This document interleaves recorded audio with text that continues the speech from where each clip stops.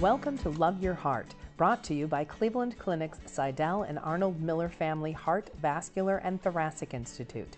These podcasts will help you learn more about your heart, thoracic, and vascular systems, ways to stay healthy, and information about diseases and treatment options. Enjoy.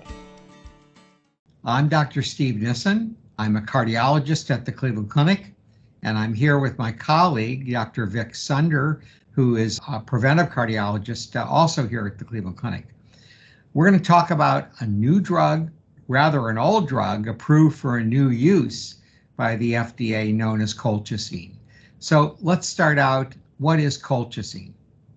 Colchicine is a medication that's been around for a long time. It's actually derived from a flower, and it's been used medicinally for centuries to treat swelling. And as of 2009, was approved to treat gout and inflammation of the lining of the heart, which we call pericarditis, at a higher dose of 0.6 milligrams twice a day. Now, more recently, in June of 2023, colchicine is now the first specific anti-inflammatory drug approved to reduce the risk of cardiac events in adults with established cardiovascular disease or multiple risk factors for cardiac disease. So this is really the first direct anti-inflammatory drug to be approved. We've known for a long time that inflammation plays a role in the development of plaques in coronary arteries and also in plaques in the arteries to the brain. But this is really quite a striking new development that has big implications for patients. So who should be taking colchicine and who should not be taking it? So theoretically, those patients who are likely to derive the most benefit from taking colchicine are those patients who have residual inflammation. So there are blood tests that we can do to identify that. Though in the trials that were studied, those patients did not necessarily have increased inflammation. The benefit was seen broadly.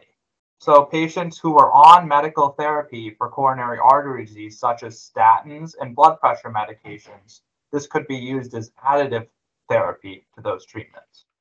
Very good. And are there side effects?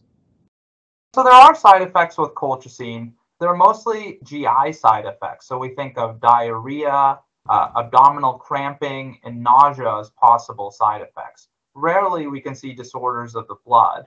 And patients who are taking other medications, antibiotic type of medications that involve liver metabolism, should discuss with their providers before taking colchicine.